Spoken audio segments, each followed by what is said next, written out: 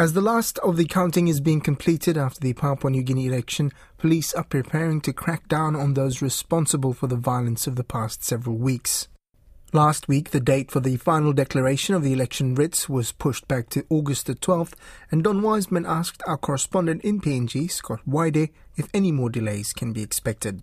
Everyone's at least trying to be confident that there'll be no more delays. And from last week, the Sundown province presented all its writs to the Governor-General. There'll be a few more provinces and election managers from those provinces bring the writs personally to Port Moresby. We expect to see more of that this week. And there may be a few delays, but for example, the new electorates in the central province that have been created, from yesterday we saw a few delays reported. Whether they'll be given an extension or whatever, we're not too sure. Returning officers from those electorates have said, no, we're facing delays. These are the problems that we have, and we're confident that we will meet the deadlines. There's no one voting anywhere anymore? No more voting.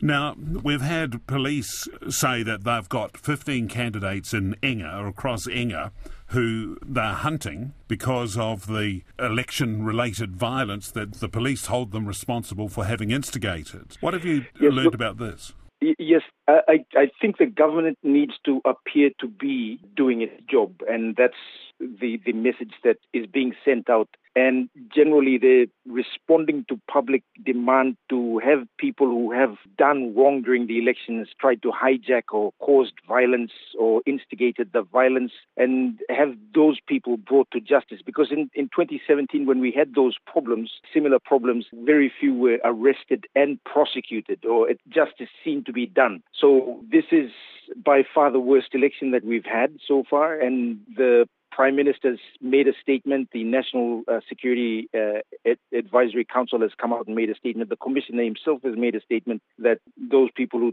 tamper with ballot boxes, who interfere with the electoral process, will be arrested. So there's efforts being made to go out and find those people. It's a difficult task.